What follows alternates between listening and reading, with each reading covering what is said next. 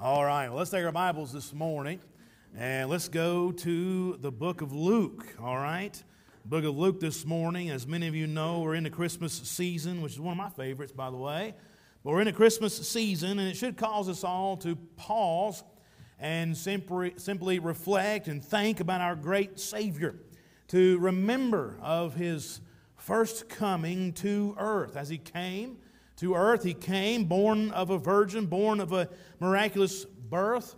He came to live a perfect life, to dwell among men, and to then, after that, to die a substitutionary death for all mankind, to be laid in a borrowed grave, but rise again from the dead on the third day in order to pave the way for sinners like you and me to come to a holy God.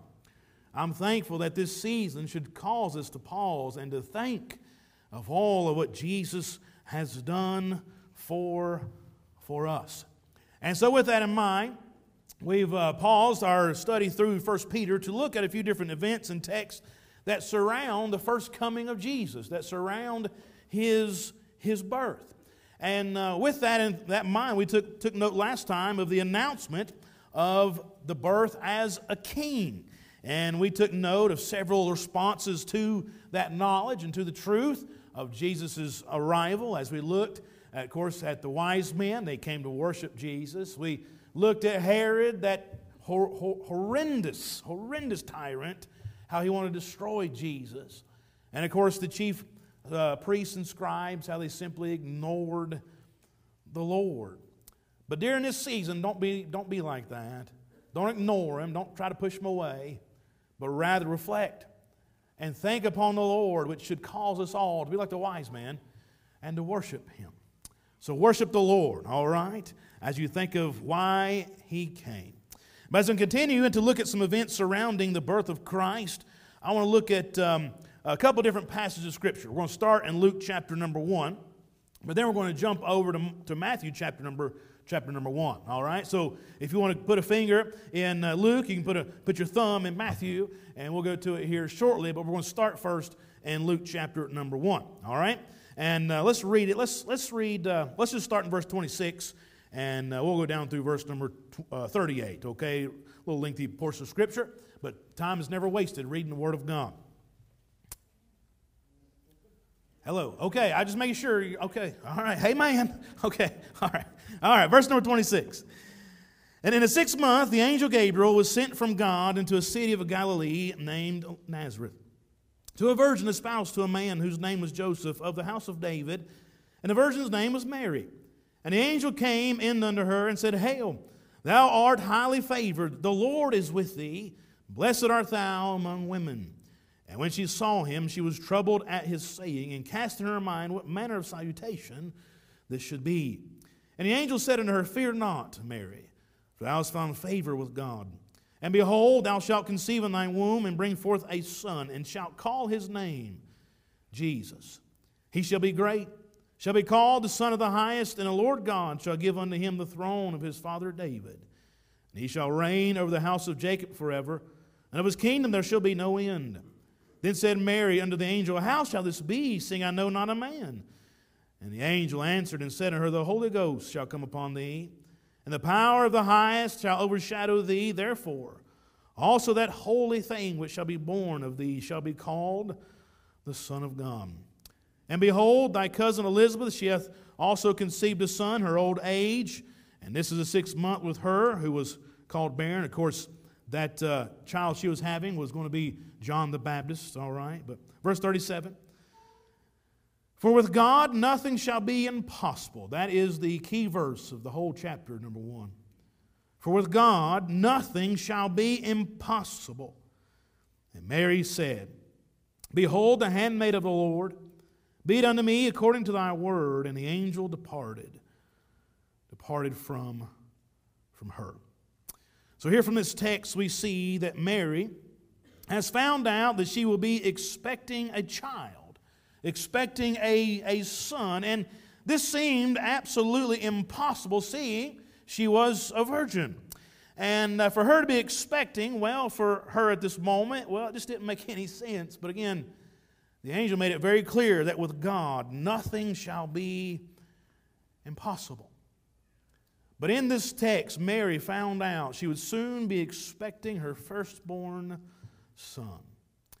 Now, let me ask you a question this morning. When you begin to expect a baby, and those that have had children, and when you expect a baby, there are several questions people have. And the first one, a lot of times they have, is this one. Do you know what it is yet, right? They want to know, do you know if it's a boy or a girl? And then as parents, when you do finally find out the gender of the baby, there's two responses you have. You become absolutely excited, right? Or terrified. For me, when we found out we were having, of course, Neely, I was terrified. You say, Pastor, why were you scared? Are you kidding?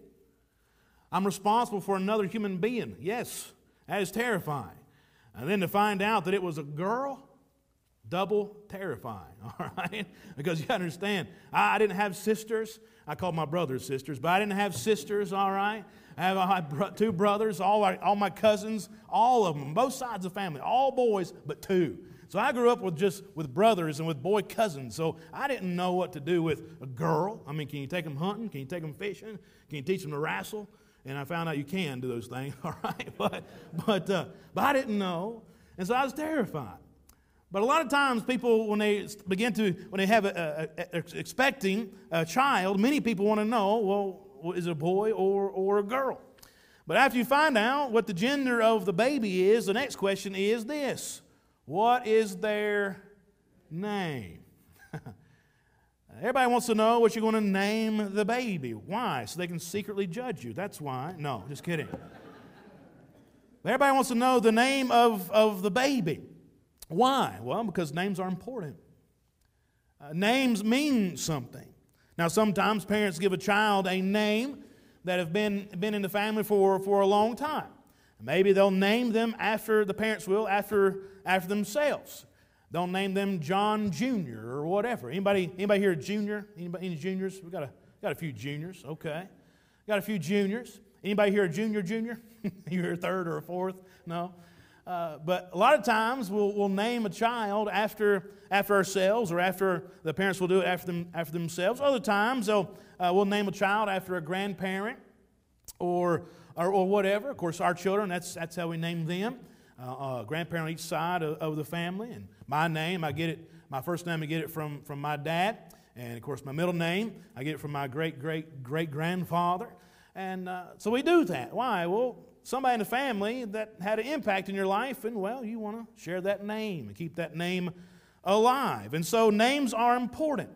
Even the Bible says that Proverbs 22 and verse number 1, a good name is rather to be chosen than great riches.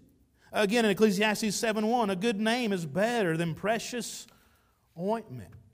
So I would say that we all agree that names are important. Names have meaning. Names have history. And they matter. And in Luke chapter number 1, we find a name that's become the most important name in all of history and in all of eternity. And that name is none other than the name of my Savior, the name of Jesus. Now understand, this name, for many, it is loved, it is cherished, it is praised, it is adored, it is magnified, it is worshiped, it is exalted, it is honored, it is respected, and so much more. And yet for others, at the same time, others, it is a name that is hated. It is a name that is scorned, that is scoffed. And yes, it's even a name that is sadly used in vain. You know, you ever had a thought about that? That when someone goes to use God's name in vain, which name do they use? You know, I've never heard somebody cuss in Buddha's name. Never have. I've never heard somebody use Muhammad's name in vain or cuss in the name of Allah. I've never heard that. But I've heard many times of people using God's name in vain, using the name of Jesus in vain. But why? Well, because if you're going to use God's name in vain, that means they have to be God. Amen. If you're going to use His name in vain. Because listen, there's only one true God, there's only one true Savior, and that is the Lord Jesus Christ. But the God of this world hates that name and hates that one and true God. And therefore he tempts people to use his name in vain. Even the Pharisees, Jesus referencing them in John 8:44, when he said this to them, "Ye are of your father the devil, and the lusts of your father ye will do." That word lust is the desire. That's what he ultimately wants. And one of those lusts, one of those desires of the devil that he really wants is for humanity to hate God and to hate the name of Jesus. I mean, after all, remember, it is what he desired and lusted for God's servant Job. Do you remember? The Bible says that the devil wanted Job to curse God to his face. He wanted Job to hate God. The Bible says in Job 1:11, "But put forth thine hand now," this is Satan speaking to God, "put forth thine hand now, and touch all he hath, and he will curse thee to thy face." Again in Job 2:5, "But put forth thine hand now, and touch his bone and his flesh, and he will curse thee to thy face." This is what he wanted. This is his desire. He wants humanity to hate God and to hate the name of Jesus. And those that take the name of Jesus, the name of God, in vain, listen, what they're doing is just simply acting upon the very lusts and desire of the devil. Let that sink in a little while. But understand, this name, it is hated. But yes, this name as well is loved and cherished by every born-again believer. The name of Jesus Christ. I don't know about you this morning, but I'm thankful for that name. The very name that I called upon to save my soul when I was 16 years old. I'm thankful for the name of Jesus. And so this morning, I would like to look at a couple of names that's given to the Lord, that's, of course, surrounding his birth here in Luke 1 as well as in Matthew number 1. But the first name I want to consider is this. Number 1, take the name of Jesus. All right? Again, in Luke chapter 1, verse 31, "And behold, thou shalt conceive in thy womb, and bring forth a son, and shalt call his name Jesus." And Matthew chapter number 1 and verse 21, "And she shall bring forth a son, and thou shalt call his name Jesus, for he shall save his people from their sins." Again in verse 25 of Matthew chapter 1, "And knew her not till she had brought forth her firstborn son, and he called his name Jesus." Now, as you see this name here in Luke chapter 1 and Matthew chapter 1 of Jesus given to the Lord, please know this points to and proves so many things just from his mere name. First thing it does, it points to and proves is this. It proves his humanity. Understand something. Our Savior, he was 100% man, and yet at the same time 100% God, which we'll get to in just a minute. But this name Jesus proves that he was a man. He had a physical body like you and I. He got hungry like you and I. He was thirsty like you and I. He got tired like you and I do. And even as the Bible says, as the Apostle John said in his gospel record, when his hour had come, he bled as a man and died as a man and was buried as a man. Listen, Jesus, he was a man. In John chapter 1 verse 14, "And the Word was made flesh and dwelt among us, and we beheld his glory. The glory is of the only begotten of the Father, full of grace and truth." Hebrews 2:17, "Wherefore in all things it behooved him to be made like unto his brethren, that he might be a merciful and faithful high priest in things pertaining to God, to make reconciliation for the sins of the people." In 1 John chapter 4 and verse number 2, "Hereby know ye the Spirit of God, every spirit that confess that Jesus Christ is come in the flesh is of God." In Philippians chapter 2, verse 5 through 11, "Let this mind be in you, which is also in Christ Jesus, who being in the form of God, thought it not robbery to be equal with God, but made himself of no reputation, and took upon him the form of a servant, and was made in the likeness of men. And being found and fashioned as a man, he humbled himself and became obedient unto death, even the death of the cross. Wherefore God also hath highly exalted him, and given him a name which is above every name, that the name of Jesus every knee should bow, of things in heaven, things in earth, things under the earth, that every tongue should confess that Jesus Christ is Lord, to the glory of God the Father." Understand this name here that was given to him at his birth it proves something and points to something. What is it? Well, it points and proves and points to His humanity. But not only does it point to that fact, but we see some other truths that it points to as well. And we see this truth by the simple definition of the name Jesus. And you say, well, what's the definition of the name? Again, because names have meaning, yes? Well, what's the name of Jesus? What does it mean? Well, it means this. Jesus means the Lord is salvation. That's what His name means. And with that name and with that definition, here's something else that His name points to. All right, you ready? It points to the fact and proves a fact that, guess what? You and me are sinners. You see, if the name Jesus means the Lord is salvation, then logic would tell us that means the Lord came to save something, yes? Or save someone, or save some people. But who was it that the Lord, who is salvation, came to save? Well, that's a great question. And for that answer, we must look to the Bible once again. And here's the answer to that question. The Bible says in Luke chapter 5 and verse 32, Jesus speaking, I came not to call the righteous, but sinners to repentance. And Luke 19:10, for the Son of Man is come to seek and to save that which was lost. And Paul would say this to his young son in the faith, Timothy, 1 Timothy 1:15. He says, this is a faithful saying and worthy of all acceptation, that Christ Jesus came into the world. Why, Paul? To save sinners, of whom I'm chief. I don't know about you, but I'm glad Jesus came to save sinners like you and like me. I am so glad because, listen, if He did not come, there would be no hope for you and I. But because He did, we have great hope.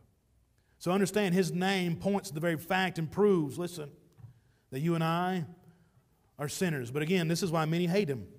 This is why many hate this name today of Jesus. You see, they don't hate Jesus for healing the sick, for helping those that were maimed on their feet. They don't hate Him for giving sight back to the blind. They don't hate Jesus for feeding the multitudes or blessing the children or walking on water or casting out demons. They don't hate Him for all the multitude of miracles that He performed on this earth. They don't hate Him for being born even in a manger. They don't hate Him for even dying upon the cross. They don't hate Him for these things. But here's why people hate the name of Jesus once again. The Bible says this in John 15, verse 18 through 25. If the world hates you, you know that it hated me before it hated you. If you were of the world will love His own. But because you're not of the world, but I've chosen you out of the world, therefore the world hateth you. Remember the word that I said unto you. The servant is not greater than his Lord. Of course, that portion of Scripture he's referring to just a couple of chapters before in John 13. But He said, if they have persecuted me, they will also persecute you. If they have kept my saying, they will keep yours also. But all these things they do unto you for my name's sake. Here it is. Because they know not Him that sent me. If I had not come and spoken to them, they had not had sin. But now they have no cloak for their sin. He that hateth me hateth my Father also. If I had not done among them the works which none other man did, they had not had sin. But now have they both seen and hated both me and my Father. But this cometh to pass, that the word might be fulfilled that is written in their law, that hated me without a cause. Understand, this is why they hated Him, why He exposed that they were sinners. You see, people hate the name of Jesus because the very name proves we are all sinners in need of a Savior. It proves that all mankind is wrong and that He is right. That mankind lives in darkness, but that Jesus is the light and exposes darkness. You see, in John chapter number 3, verse 19 through 20, it says this, and this is the condemnation, that light is come into the world, and men love darkness rather than light, because their deeds were evil. For everyone that doeth evil hateth the light, neither cometh to the light, lest his deeds should be reproved. Listen, nobody likes to be told they're wrong. No one likes to be told they're a sinner, but it is an absolute truth, and we must all be honest with this truth. For until we are honest with this truth that we are sinners, you cannot be help. We must be honest. And here's the brutal honesty of it all. Again, you and I, we are sinners. We are wretched, full of ourselves, full of pride. We are sinners. The Bible says in Romans chapter 3, verse 23, for all have sinned and come short of the glory of God. That word there where it says have missed the mark, that word missed the mark is God's perfection. That's the mark. That's the mark, perfection. But nobody's perfect, right? Let me ask you a question this morning. Anybody here would confess that you are perfect? Please raise your hand. Okay, I was going to say thank you for gracing us with your presence from heaven today, all right? But none of us are perfect. But yet, that's the mark. Perfection is the mark. That's the only way to get to God. We must be perfect. And they say, Pastor, we're not all perfect, and so this is impossible. I can never be this way. And I would say you're absolutely 100% correct. And that is why we all need a Savior. You see, the bad news is this: we're sinners. Oh. We're sinners who deserve a just reward, right wage, earned it, of death. As the Bible says in Romans 6:23, for the wages of sin is death. That's the bad news. And you can see that from this name. It implies that we're sinners. But I want you to see this from this name. Not only does it imply and point and prove that we're sinners, but it does this. It declares Him to be the only Savior. This name declares Jesus to be the only Savior, and there is none other. Sure, down through the years, there have been people who proclaim themselves to be the Messiah, but there's only one in history that fits this description as the Messiah, the Christ, as the Savior. There's only one through history that has fulfilled all the prophecies concerning the Messiah's coming. There's only one Messiah who laid down His life for all mankind. Only one, and that is this Jesus. And Luke chapter number 1. He is that one and only Savior. And even in this moment, in Luke chapter number 2, all of heaven came down on that special night to declare that this is the only Savior. Look at it with me. So if you're in Luke chapter 1, turn over a page and go to Luke chapter number 2. All right? Luke chapter number 2, I want you to see this for yourself because it's really exciting to see. And I want you to nail this down, all right? And as we read this portion of Scripture, starting in verse number 8 in chapter 2 of Luke, I want you to try to imagine being one of these individuals in this scene. Try to imagine being one of the shepherds in the field this night, seeing what they saw and hearing what they heard, all right? The Bible says this in Luke chapter 2, verse number 8. And they were in the same country, shepherds abiding in the field, keeping watch over their flock by night. And lo, the angel of the Lord came upon them, and the glory of the Lord shone round about them, and they were sore afraid. I would be too, all right? And the angel said unto them, fear not, for behold, I bring you good tidings of great joy, which shall be to all people. For unto you is born this day in the city of David a Savior, which is Christ the Lord. And this shall be a sign unto you.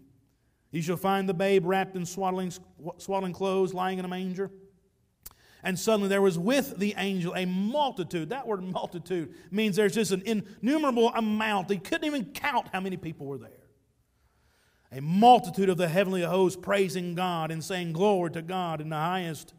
And on earth peace, goodwill toward men. Listen, at this moment, this angel alongside the multitude of heavenly hosts, a multitude of heavenly angels, at this moment, the angel as well as the multitude were thundering out this right here. This babe in a manger. This is Him. This is the one you've been waiting for, the one who've been praying for, the desire of nations, the Savior of the world, which shall be for all people. This is Him. And His name is Jesus. Folks, listen, it'd be good for us to understand the absolute significance of this declaration in Luke chapter number 2, leading up to this moment in history. Let me ask you, what happened? What happened right before the book of Matthew? Someone tell me. You say the book of Malachi. Good job. All right, yes, all right. That is the last book of the Old Testament, and you go into the New Testament. But what I'm asking is this. Historically, what has taken place leading up to this event? Historically, it has been considered the 400 silent years. Now, this time period of 400 years has been considered silent because during that time period, there was no new prophet. There was no new prophecy. There have been no new visions, no new dreams, as God had previously given in the decades before, like under prophets like Isaiah, Jeremiah, Ezekiel, and others. They haven't had that for many, many, many years. And it would seem during those 400 years that God was silent. Until this moment when God sent His angel to make this declaration. Until God sent the multitude of heavenly hosts, God struck up the choir, we would say, and made this declaration that this is Him. And God was silent no more. And let it be known that the Savior had come. He had been born, and His name is Jesus. Listen, His name declares Him to be the only Savior. These angels declared Him to be the only Savior, in time after time after time. During Jesus' earthly ministry, the Heavenly Father would even speak out of heaven and declare Him to be the only Savior. You can read it for yourself in Matthew chapter 3, verse number 1. And lo, a voice from heaven saying, "This is my beloved Son, in whom I am well pleased." Again, the Father said out of heaven in Matthew 17:5, "This is my beloved Son, in whom I am well pleased. Hear ye Him." In Mark chapter number 9, verse 7, "This is my beloved Son." In Luke chapter 9, verse 35, "This is my beloved Son." Many times through Scripture, even the Father out of heaven declared this man, this Savior, this Jesus to be the only one. His name declares Him to be it. His name declares Him to be the Savior. The angels declared it. The Father declared it. And the believers down through the ages have been doing the same, declaring this Jesus to be the only Savior. And I will declare it once more. This Jesus is the only one. And so if you're here this morning, you don't know Jesus as your Savior, there is none other. He is the only one. And you can call upon His name and be saved today. So, at His birth, He was given a name. That name is Jesus. But it's quite interesting. There's other names that were given to Him. And I want to look at one more this morning. And so for that, turn with me to Matthew chapter number 1, all right? Matthew chapter number 1, and we'll go to verse number 23, okay? Matthew chapter number 1, and look at verse 23. If you're there, say amen. That's most of you, okay. Matthew chapter number 1 and verse 23, the Bible says, "Behold, a virgin shall be with child, and shall bring forth a son, and they shall call His name," what's the name, church? Emmanuel. Which is being interpreted, God with us. What a name. What a name, Emmanuel. Now understand, this was a prophecy. This right here was not the originally given just at His birth. Understand, this was given some 700 years prior to the very birth of Jesus. For it would be the very prophet Isaiah himself that would prophesy of the coming Messiah. When he said this in Isaiah 7:14, "Therefore the Lord Himself shall give you a sign." He will give you a sign, a prophecy of the coming Savior, a sign to know that He is here with you, a sign to know this is the Savior. He shall give you a sign. Does this sound familiar? "Behold, a virgin shall conceive and bear a son, and shall call His name Emmanuel." Now, what does this name mean, though? Again, remember, names are important. They have meaning. What does this one mean? This name given to Jesus, I'm telling you what, absolutely amazing. the declaration that this angel has given, that this prophecy has given about this Jesus, I'm telling you, is absolutely amazing, because here's what it means. You ready? Emmanuel, meaning God with us. That God is with us. Not just in thought or theory, but personally. He came as Jesus. God with us. You see, Jesus proves, that name Jesus proves His humanity. This name, Emmanuel, proves His deity. Don't you ever forget that during this time of the year, I know we celebrate the birth of Jesus, and we emphasize His birth and a baby in the manger, but I want you to understand something. When He first came, it wasn't just a baby. It was God in the flesh. God with us. Absolutely amazing. You say, Pastor, please explain that to me in every single detail. Okay, no. No. You see, you may have a very analytical mind trying to figure all that out, but listen, it's hard to figure out an eternal God, an all-wise God. You can't do it. So it's by faith we believe that yes, Jesus was 100% man, and yet at the same time 100% God.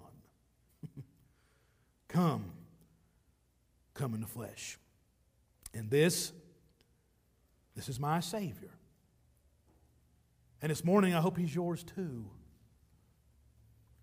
He says there's no other name given among men whereby we must be saved. That word must is a wonderful portion of Scripture there in the book of Acts, where it says must, meaning it's of utmost necessity. No other name whereby we must be saved than at the name of Jesus. Do you know that name? And I'm not talking about historically, saying, yeah, I know historically about Jesus, and I know historically about the manger, and historically about His ministry, and historically about Him giving His life and rising from the dead. I know the history. I'm not talking about the history. I'm talking about, do you know Him as your Savior? Has there been a time in your life when you have placed your faith in Jesus and Him alone for your soul's salvation? When you turned from your sin, you turned from your unbelief and trusted Christ and called upon His name. Do you know Him? Do you know Him this morning? I'm telling you, there is no other. There is no other Savior. There is no other person who could save our souls. And so if you're here this morning, you do not know Him, you can. The Bible says in Romans chapter 10, verse 9 through 10, that if thou shalt confess with thy mouth the Lord Jesus, and shalt believe in thine heart that God hath raised Him from the dead, thou shalt be saved. For the heart man believeth unto righteousness, and with the mouth confession is made unto salvation. And he would later on say, 3 verses later, for whosoever shall call upon the name of the Lord shall be saved. But that name to call upon is Jesus. So my friend, if you're here this morning, you don't know Him, you can call upon